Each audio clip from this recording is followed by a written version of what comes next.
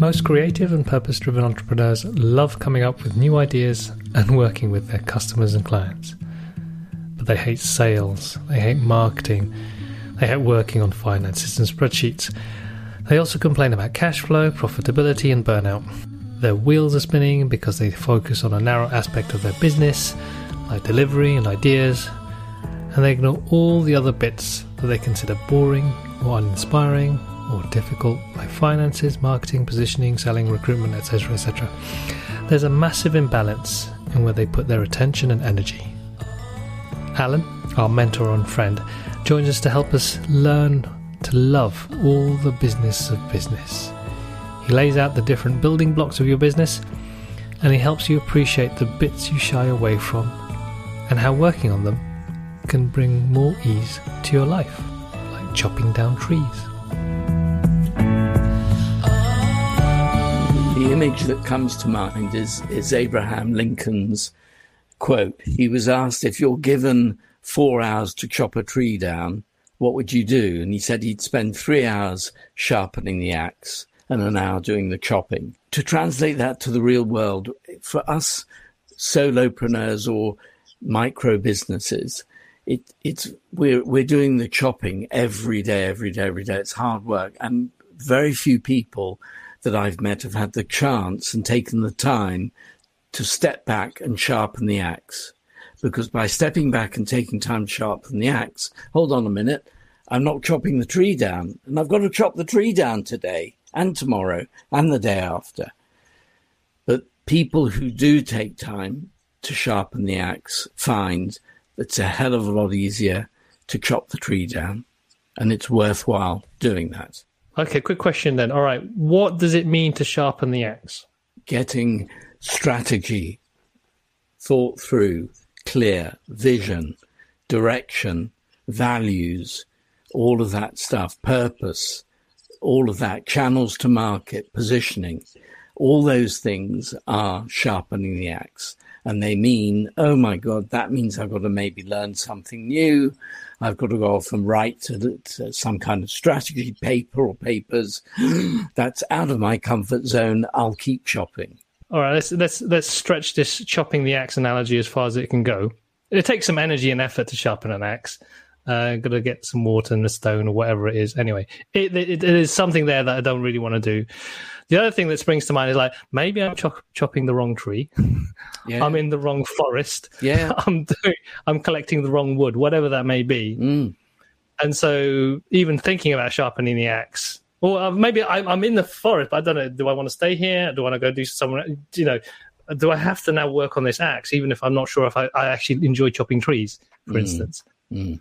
So to make that super plain, like, why the hell should I do any kind of forecasting or use a spreadsheet if I have no idea whether this is the business I want to stay in or this is the business that I want to grow, for instance? Another one of these sort of analogies or phrases that circle around, I'm not sure who said this one, but it's all very well climbing the ladder of success, but you better choose which wall to lean it against carefully. And to your point about, I don't even know if I'm chopping the right tree down. For goodness sake, life is short. Work it out. Seriously, be happy now. Why are you doing it? So let's go there and say, why are you doing this? If you're not sure it's the right tree to chop down, stop. Let's look at it, examine it, face up to it. And if it's the wrong choice, make another choice. Then when you feel you've made the right choice, which in my mind is heart and head, it's both. There's the purpose, do what you love stuff. I absolutely believe in that. It's not enough, though. Business has got money going through it. It has to have £1 coming in more than £1 going out, or it doesn't survive. It dies. So it's all very well being brilliant and loving the thing we're doing, but we have to have some understanding, at least a minimum level of understanding of what it is and how business runs, in my view, and how it works and all that stuff. I think it's important. So I think that question raises face up to it. And then once you know that you're on the right line, then embrace all of it. The word commitment springs to mind. Absolutely. For whatever reason. Yeah. Lawrence, any thoughts around that idea of committing to one thing and what that might mean to people? It's scary, isn't it? Because, like you said, you're not sure if it's the right thing. And even just hearing Alan say, oh, you only have one life, make the most of it, that also feels like a pressure to go, oh, okay, is this the thing? Is this the thing I should be doing? Is there a shiny thing over there that is putting me in? So there's always a bit of FOMO, I think, when you commit to something. But like you said, I think it's probably about carving the time out to explore this stuff, so it's not just a mouse on a treadmill. You'll just keep going because you're scared of stopping because you're not sure what that might bring. But actually, like Alan said, just carving out time, asking yourself some deeper questions that might make you realize, is this something I want to devote my life to? Because ultimately business is hard, and it's a lot harder if it's something you're not passionate about and don't care about. So yeah, I would say it's time well spent, but as we all know, it's easy to get sucked into the weeds and you just don't get that time often enough. It can feel less threatening to keep your head down and just hit that side of the tree rather than stop and look around, which working with you, Alan, you poked us and said, all right, wait. Even that thing is like, how much money do you want to earn? Well, like money stories, it brings up, our fears, our hopes, all of these things. And it's, in many cases, it might lead to awkward conversations with business partners or loved ones or family members or bosses. And so that's why it's easy to just ignore it and put your head down and go, la, la, la, move on. Because, this stuff's not easy. And Lawrence, before you said about should, and that's always an indicator. The moment there's a should word in what you said, in other words, you said, I wonder whether this is something I should be working on. Mm-hmm. Yeah, is this, then that's an external voice. That somebody else, it can be family, parents, anyone around, but it's not from the inside. Whereas I'm talking about coming from the inside, about what we love for us makes me happy. And then adding to that the business element of, okay, if I do what makes me happy, I've got to check that it's going to work and it's realistic from a business point of view. And to your point, Carlos, I think, why not work out what we need as a family, as an individual? We need 50K a year, 100K a year. We can't survive on less than 150, whatever the figure is. We need that amount for our family, our kids. Now work up from there to, therefore, the business needs to give me this much. And then, therefore, the business needs to be turning over that much to make a profit of this much to pay me. I think that has to be worked out. And seriously, you don't need a spreadsheet for that. It's the back of an envelope. I think there's that inside out versus outside in approach, the way I see it, because there's like, when I think about the shoulds, is like, I should have a marketing strategy. I should have a website.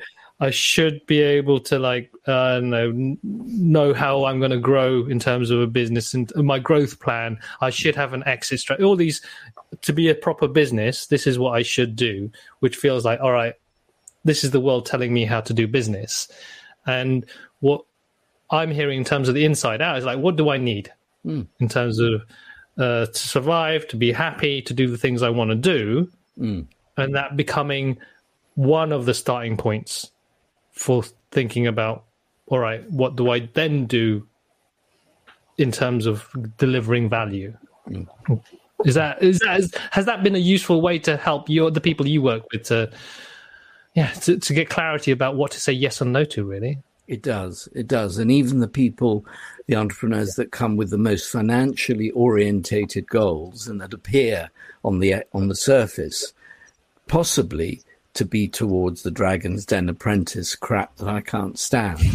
Actually, the very reason that we're even having a conversation, they're speaking to someone like me, shows they recognize they need some kind of external viewpoint.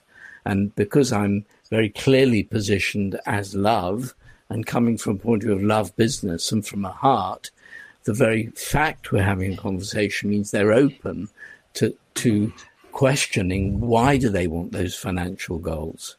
What will it give them? How will they really feel when they get there? And by testing that, If it isn't from the inside and it's to satisfy external judgments of some kind, we go there. We have that conversation and they may adjust it. But by the way, I've had that exact same conversation the other way round, where somebody said, I don't really need goals. I don't like them. I'm not very keen about having financial goals. And then we've talked in depth over a period. And then they've said, actually, you know what? I think it will help me to have a financial goal. And that's bigger than I might have thought before. So the conversation can go either way. It's interesting, that thing about goals. We were on a call, I think it was last week, and we had someone saying is that they don't do goals. It's not it's not for them. It's like they just like to, I don't know. I can't remember the exact words, but I'm going to say live in the moment, just, accept the emergent approach. And what I thought you said is like, maybe this relationship with goals is a growth point for you, or a place to grow into, because it might be a bias or an unconscious belief around goals that's actually stopping them from goal setting. Rather, there's a judgment there that's coming from somewhere. A fear of setting goals in case they're not met. And I'm not advocating goals. I'm not. It's not the right thing for everybody and every business owner. You don't have to have them. It depends what makes you happy, and that's what the thing to work out. And then if it's going to make you happy to have some kind of goals, and if it'll motivate you, and the intention is the right one for the right reasons, they can be very motivating. And if they're not, don't have them.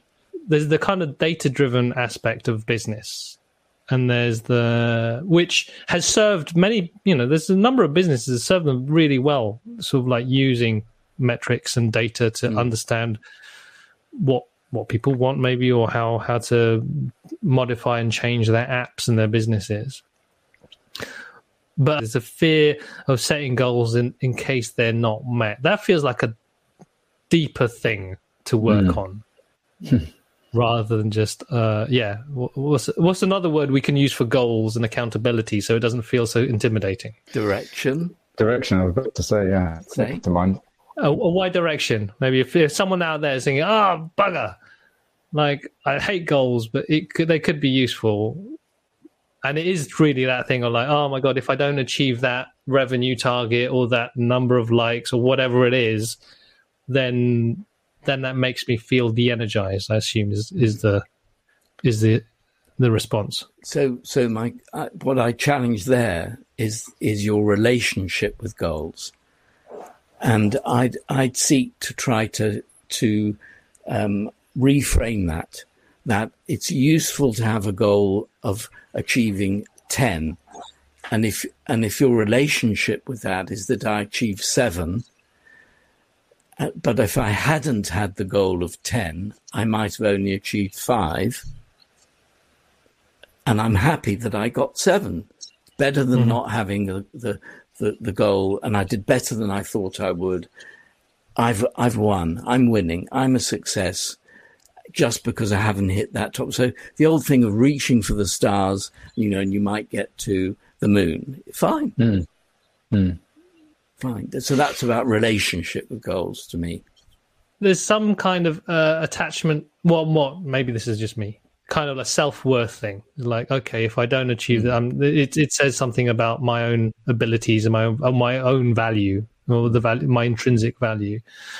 On one hand, I think goals are really useful, particularly when you are trying to move to something really big, breaking stuff down into more bite-sized chunks, which feels like you're making progress, feels like a really useful way to not get overwhelmed. But this whole thing of then attaching success to achievement of goals is maybe the difficulty that can arise, because we think, all right, if we don't achieve that goal, then why carry on? Because I'm not successful enough, or I didn't pass the test, if that makes sense. Well, you've just made an attachment of goal to huge. But a goal can be going round the corner to pick up a Mars bar and walk back. That's a goal. It's just, I think the word has become loaded. really completely loaded. A goal can be to have a nice little business that turns over 50k a year and gives me a living. And that's a goal, but I'm starting from scratch. It might take me a year or two to get to that level. That's as much of a goal and as important as some huge millions and millions and millions. Going round the corner and picking up the Mars bar. They're all the same to me. And playing with it as well, I think. You're saying it's easy to think of goals as like, we have to hit that, like you said. Success is dependent on us hitting that target, which feels... it takes the fun out of it for me, because it's like, if you get to the end, it's just like relief rather than, we've achieved that goal, if that's the aim, versus, we just set it as a direction, as a thing to aim for, and wouldn't it be cool if we got this, but it would also be cool if we got 7 out of 10 or whatever it is you're trying to do. So seeing it as something fun, something playful, rather than something compulsory, I think is important. There's the old thing of have, do, be, right? Have, do, be. So attached to an outcome. When I have X, I will be happy. I'm not saying that. Absolutely not advocating that at all. The opposite. Be, do, have. Mm-hmm. Be happy with what we've got. Live into what it is we're aiming for. Be it. It's not easy, this stuff. It's very easy just to talk about a few words here and there, and I get it. It's difficult to do. So then when you be it now, happy today with what I have, and I'm not looking at somebody else or being influenced by some should, to the point Lawrence made earlier, it's what I want for me, for my life, then do it on that basis and action it on that basis if it's a business. And then eventually you may or may not have the thing you're aiming for, but you're still happy along the way because you're loving what you're doing and enjoying it every day, most days at least. Different mindset.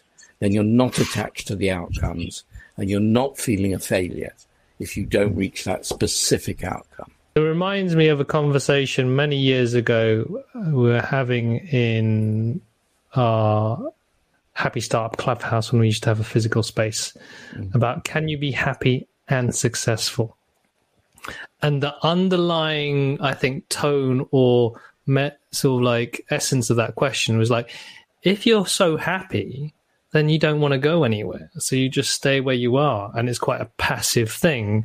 And so you won't have a drive to achieve or make things or build things or make something happen because you're just happy. And so there was this sense of like, actually, if you just focus on happiness, you won't actually make a change in the world or life. But I'm assuming people here don't agree with that. How would you explain that? Because to some of this, there's this next month we're going to be talking to Vic Sanderson about people who are recovering perfectionists or just the whole overachieving. So I need to succeed, I need to succeed, and then I'll be happy, which is I think that you're talking about. Because if I don't do anything, that's lazy. And for me, goals is also a little about focus and commitment. You know, you need to say no to things and do the work. But at the same time is the being aspect of it is interesting, and what that means in terms of our motivation to move and make things happen. I disagree with the link between happiness and passivity, really. I think where you're going there, though, is let's talk about purpose, a life without purpose. And if a purpose is to become wise, to meditate, to be a monk alone in a cave and be brought food for 3 months and see nobody, right? And that's happy, that person's happy, but the purpose, I would still say that particular individual is living a life of purpose for them that makes them happy. And that's just what's going on in their mind, in their body. It's very internalized, but they're on an amazing journey. And it's for a purpose for the right reasons. It's their intent. It's real. It's congruent. I see that can translate to why people are in business, what they're trying to produce, the service or the the products that they bring to the world, if there's a purpose to the business that other than to make money, which is a given to me, then I think there's a link between purpose and happiness, not between happiness and doing nothing. Okay, depends what you mean by happiness, depends what you mean by success, doesn't it? So when we think of successful people, we think of people who maybe, look to achieve things at all costs, and maybe their well-being has suffered as a result, maybe, or their relationships suffered, maybe. But I think it depends on the individual, doesn't it? It's like what some people are happy in themselves and don't have that creative spark or deeper purpose that drives them forward, and that's fine. Other people are happy and also they want to create things and get joy from that and growing from that, and goal setting could be part of that, or maybe not. But I think it's too easy to make those judgments. I suppose that if you're looking to fix something in the world or start something new, there's something wrong with you, and therefore you're using business as a vehicle to heal. When you worked with us, Alan, you had this kind of waterfall diagram thing about I can't remember the other bits, but the various different bits about the business strategy and channels and stuff, spreadsheets, things further down. And so at the top, there's vision, purpose. And in our conversation yesterday, I got you corrected me because I was getting confused between purpose and needs. And how important it was to define those well, because once we're clear about those, then everything kind of falls out from there. Yes. In my opinion, purpose-led businesses, which is it's a fashionable thing to say, buzz phrase, but what it really means is that the business owners and entrepreneurs have worked out why the business exists other than to make money, and that the making money is a given. And all I mean by that is £1 coming in, more than £1 going out. And for the moment, I'm ignoring companies that need to lose loads of money for a couple of years and go through hundreds of thousands or millions launching an app. Just in principle, a business makes £1 more coming in, £1 going out, and that's assumed. And so when there is a purpose-led business with a purpose-led entrepreneur, which is very common in our community, I think what binds us together is whether or not we've managed to articulate that. Generally speaking, everyone I've met in our community lives a purposeful life and wants to make a difference in the world and wants to make the world a better place with their services or their products. So what I'm saying is that when a business's purpose is articulated and the values are articulated and clear, that's part of sharpening the axe. And then when a vision is clear for the business, again, fancy business word, I just mean goal, direction, let's say, any of that. When that's clear, that helps to sharpen the axe. Then when the product or service is clear, really clearly defined, with an understanding of the pain points of the target market, why we're doing, the business is offering what it is, how it adds value, that's part of sharpening the axe. And then the positioning of the brand, and the brand can be Carlos Sabat, Alan Wick, Lawrence McCahill, Blogs & Co. It doesn't have to be a company name, it can be an individual. But what does it stand for in the marketplace? How clear is that? How clear do we want it to be out in the marketplace? That's part of sharpening the axe. And then finally, by getting channels to market, again, I try to avoid all the businessese, but knowing how you're going to get your product or service from where it's produced to the people you're trying to get to and working that out. Half a page of writing, a book, I don't care, spreadsheets, no spreadsheets, but all that stuff written down, those are the things that sharpen the axe. And then the day-to-day is still hard, we're still working hard, but in a more relaxed way. It doesn't feel reactive. It feels like we're more in control of our destiny, of the business direction and destiny. And day-to-day decisions become much easier because they're in service to all of the things I've just mentioned. And this is maybe part of what we're trying to hopefully get across is it can start. Well, I find it starts to feel weighty. Particularly if the other bits are a bit shaky, they're not 100% clear. For instance, like the product side of things, and like there's, I we talk a lot about this in our programs. Is like it's so important, or so helpful. Not important. It's so helpful, and it creates so much more ease when you know exactly the problem you're trying to solve, how you're trying to solve it, and who you're trying to solve it for. Yeah. And one of the difficult things that I think we come up against a lot is like, I want to help everyone. Yeah, because this could help with everyone, because it's, I want to help everyone. And so maybe let's start with that. If we want to fall in love with that aspect of being quite clear and let's say niching down is maybe a way of talking about it. Maybe let's see how can we fall in love by saying no to lots of people. Okay, so all the people who are parents will understand this, and I'm sure there'll be another analogy for non-parents. But changing a nappy. So I say to somebody, I walk up to them in the street and I say, look, there's a baby over there screaming. They need their nappy changed. Please go over and change it. Why would they? Right? Why would there? Is there joy in changing a nappy in itself? However, we love our baby. We want our baby to be happy. We want our baby to stop screaming. It's also bothering us. So we change the nappy. It's not necessarily joyous, but there's that moment of seeing them, their eyes, and we're looking, there's a connection.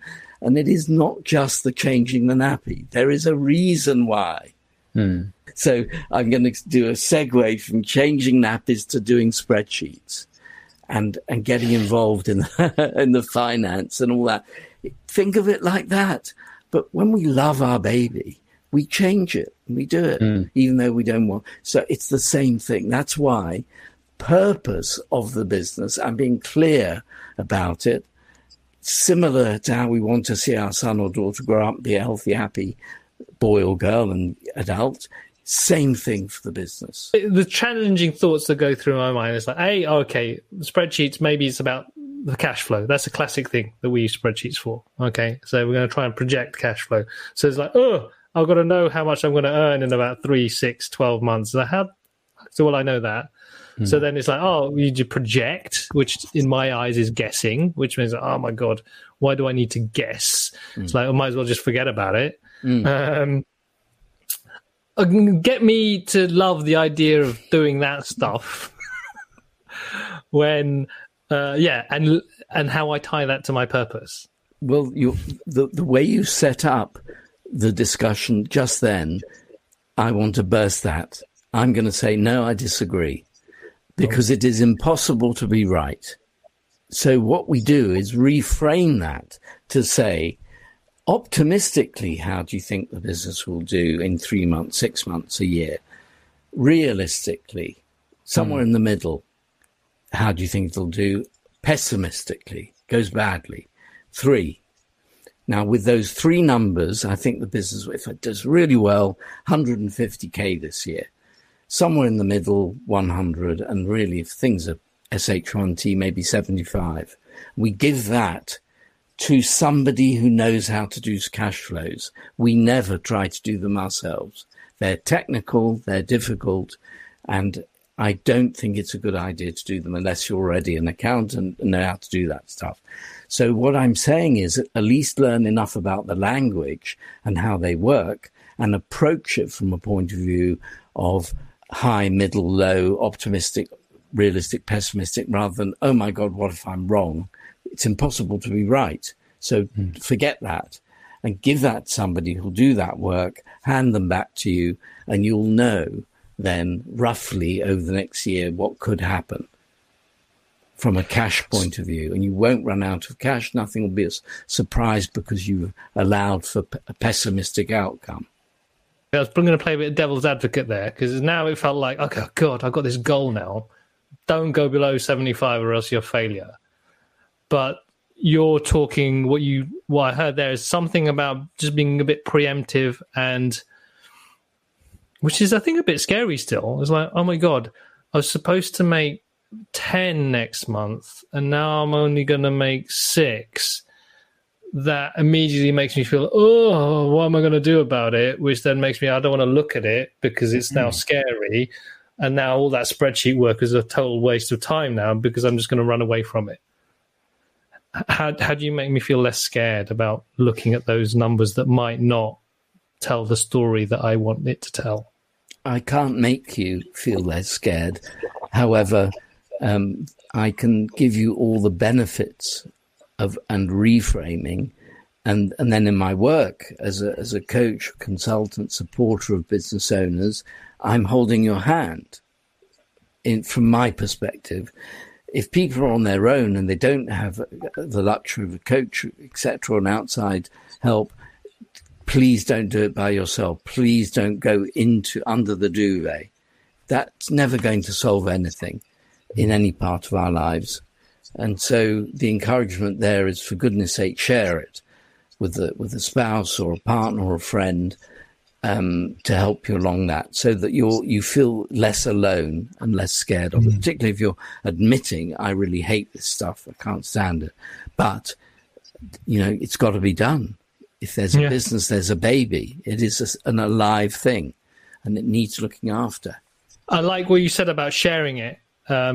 Challenge is sometimes our spouse or our friend they get triggered by, oh my God, the money's on.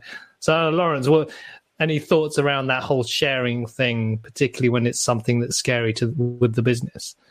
Who best to share with and how to share it? I don't think I've cracked that one.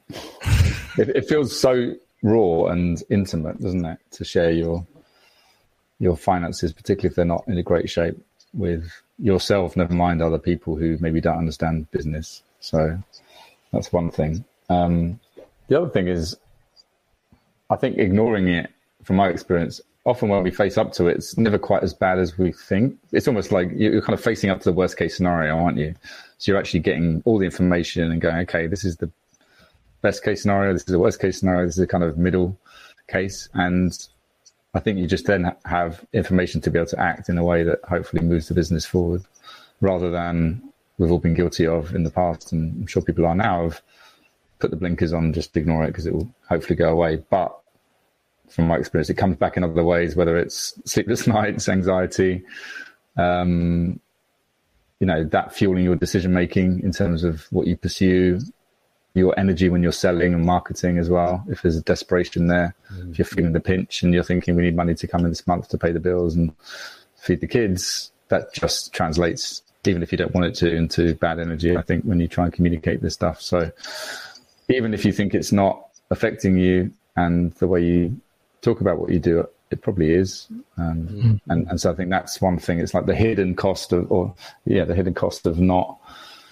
not trying to either learn about this stuff or even bring someone else in who can help you, understand it better. From my perspective, particularly the friend or a spouse, is, I think sharing, I totally agree. If you're in your own head and you're trying to work it out, I don't think it's the best place to be creative.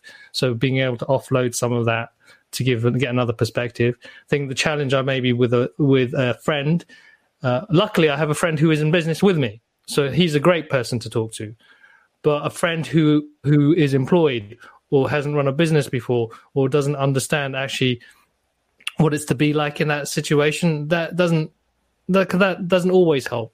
And the spouse thing as well. I think, again, with my wife, I am transparent with her, tell her everything. But at the same time, unless they're an entrepreneur, unless they understand business, you might say, "Oh, cash flow's gone like this," or something like that. What does that mean? Are we going to pay the mortgage? Has a whole other stuff that might not help you. So there's that aspect.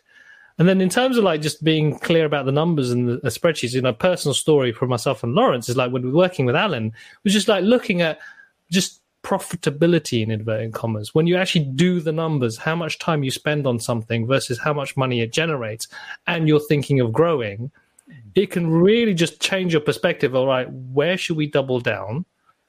What is it like? And for us, events, they're not the most profitable thing. They're amazing experiences, but it is hard to make a lot of money on events. Coaching programs, this kind of stuff that like myself and Alan, us and Alan do, that's a lot easier. In terms of that, that's a lot more profitable for us, which can make us more sustainable. So on that level, the numbers thing, it was great for us to see that and see, okay, if we're going to grow, there's an area, that's where we can grow without burning out. But also from the heart perspective, which I also realized actually, but the events, while they don't make money, they're the best place to make connection. Not just connection as customers, but connection as a community to actually make people feel something that's really, really quite impactful. So you can't get rid of it just because it doesn't make money. And that is a values decision, which I think Alan's talking about before. It's like, what is the purpose of our business? It isn't just about coaching, it's about connection. And so events has to be part of it, even though it isn't as profitable as we'd like it to be. And that for me is where some of the work, the hard work you try to get people to do, I can inform some of the decisions we make, even though maybe numbers, it doesn't make sense, or on a heart, we run away from the hard stuff.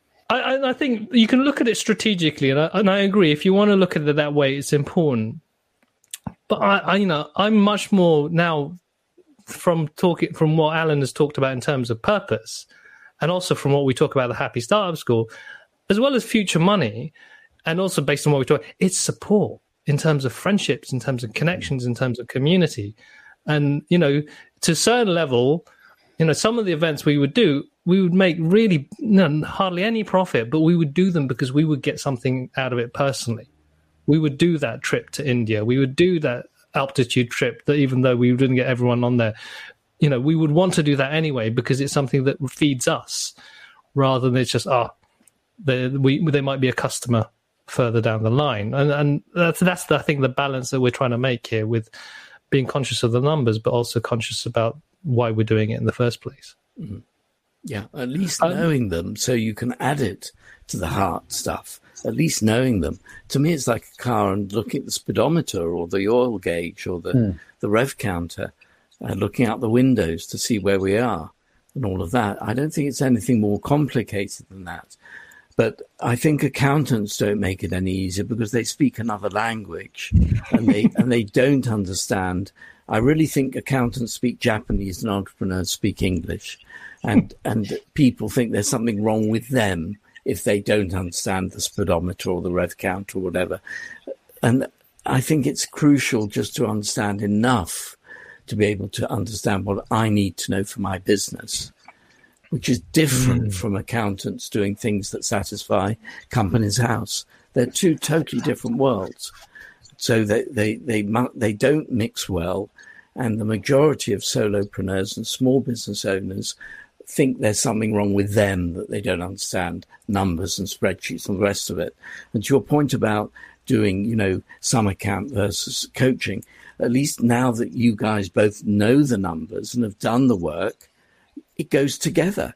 It's an addition to the way you decide stuff with heart and what sustains you. And I think that awareness is important, being friendly with that stuff that we might run away from.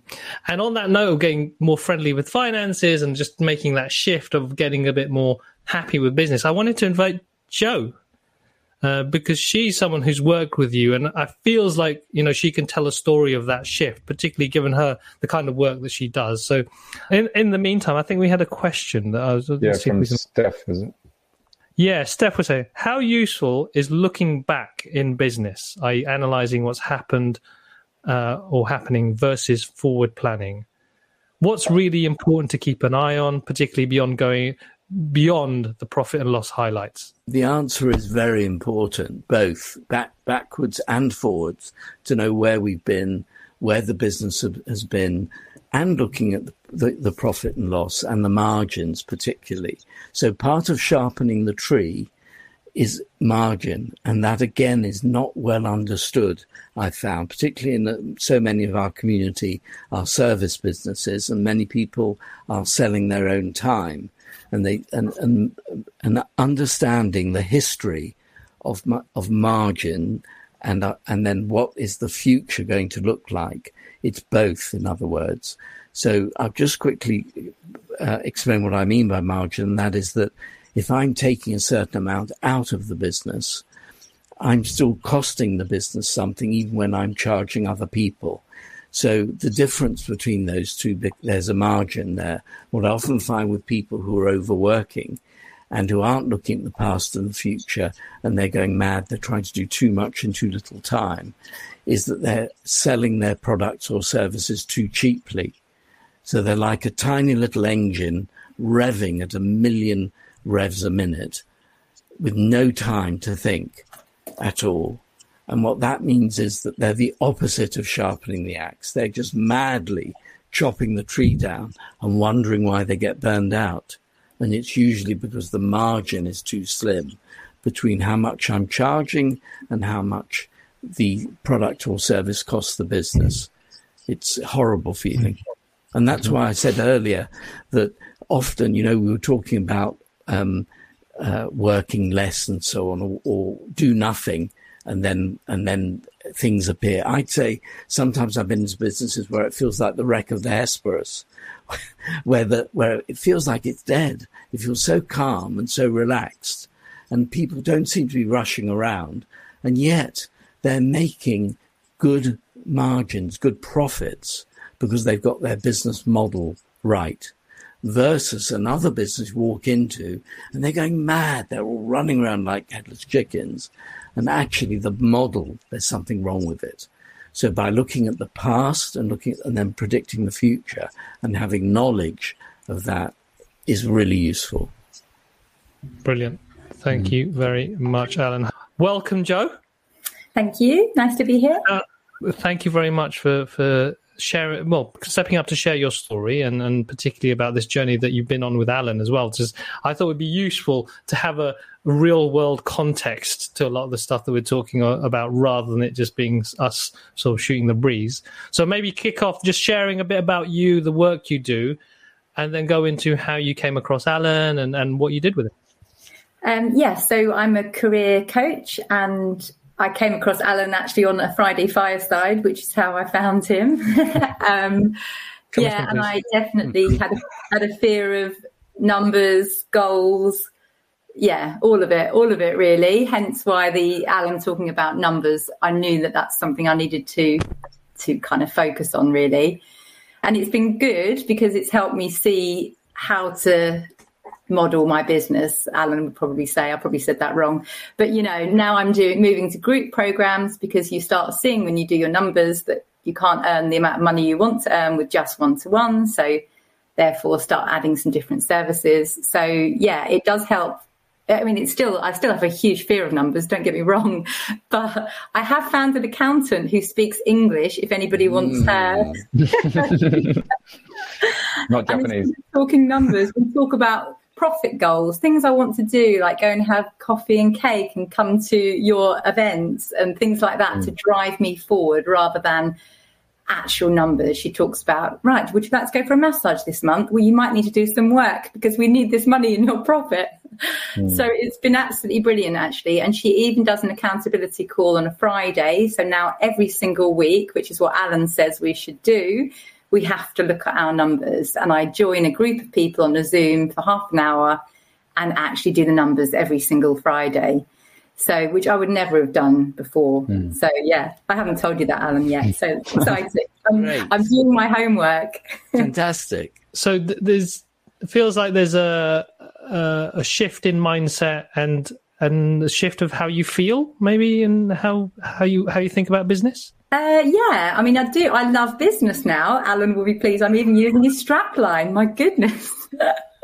I do love it because I feel like I know everything now. I feel like I've got the foundations in place and I learned a lot, which I've still got to implement lots of it. The channels bit was amazing. Like I always thought I just use social media really. And Alan told me that isn't a channel, which is a bit depressing. So I need to start working on some channels because channels bring in consistent people and you know how many. Is that right, Alan? Yeah.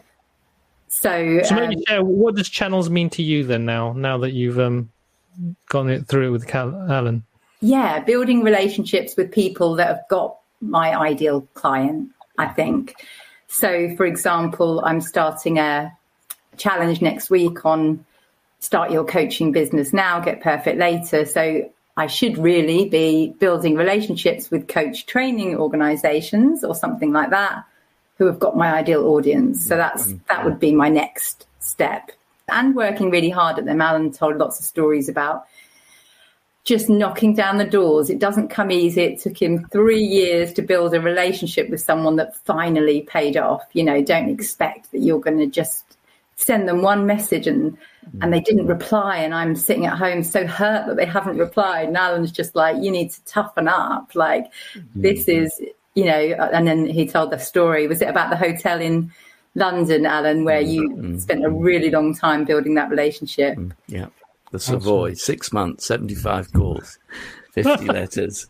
Yes, but got there in the end. So for maybe the benefit of Kim and anyone else, maybe could you elaborate a bit more about channels? Because yes, well, you know, immediately I thought social media as well and kind of like marketing channels.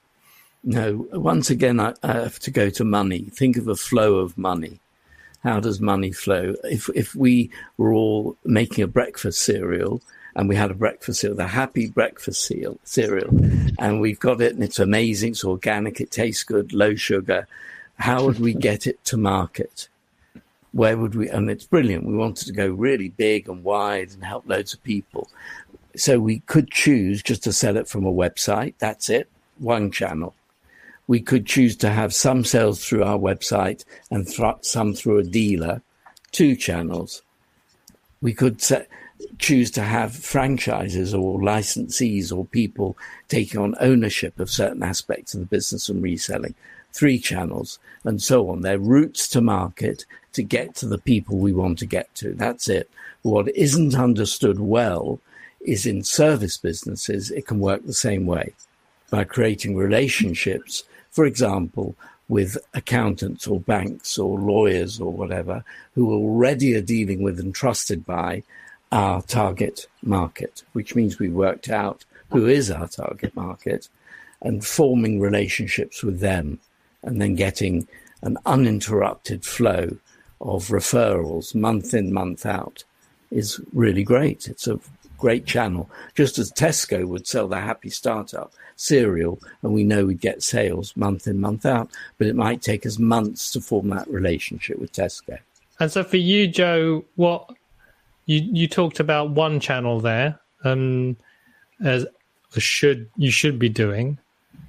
What is it? Oh, can you identify other places that you think you might go for? Given the career coach and what you think you try to do in terms of cultivate those relationships. Well, I also do a lot of work with businesses, so I think that's a channel. Yes. So, and I also do a lot of work with trade unions because they obviously help people with their jobs. So, yes, I have managed to create a few more channels. Wonderful.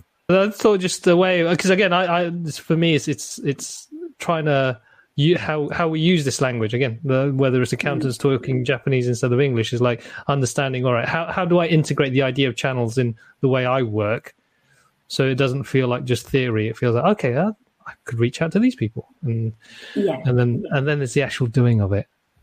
I know exactly. I suppose that's it. It's like if you were approaching mums, well, then you might think about NCT group or something. I think it's the people that have got your audience, essentially. Cool. I have lots of work still to do. But... Well, that's it. It's the capabilities and then actually using those capabilities. But that's all part of the journey, I'd say. It's like, or you just wing it. Yeah, exactly. Or just slowly build on them and start building the relationships, I guess, and try not to be so impatient. I'm telling myself here. Well, that's it. I think that feels to me part of this is like right time, right action, and knowing when to do some of this work without beating ourselves up because we're not we perfect business people with all the knowledge or the right strategies in place. So from you, Joe, in a nutshell now, because you've done the course that Alan does, that Alan runs, the business of business.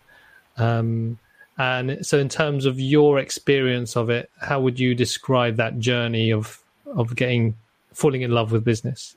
Yeah, I think the vision thing was brilliant. Like you can underestimate vision, I think, can't you? And actually, every question we came up with throughout the program was, well, is that in line with your vision or not? Is that taking you closer or not? So I think that was a really amazing point. And I got very stuck on the vision. You'd feel like it was easy, wouldn't you? But it needed a lot of refining, which I've managed to do throughout the program, and finally kind of I feel a lot clearer on my vision. And my experience was good because then you get to work with other business owners that are asking similar questions. And you see you're not alone in some of the things that you don't, understand or don't particularly enjoy yet. But yeah, I mean, I genuinely can say I do enjoy all aspects of business kind of now. Now I've got goals to go for coffee and cake and stuff for my account. I might even start enjoying that one soon, especially when I can attend some of your events, because that's my goal now for next year I'm working towards. It feels to me like aversion therapy. If you're scared of spiders, go spend time with a spider. It's like you need to face your fears, really. And it seems like from hearing Joe and from my experience, this stuff, it's actually not as bad as you probably think. You can start to feel more ease because it's not like this kind of murky area that you're not sure about.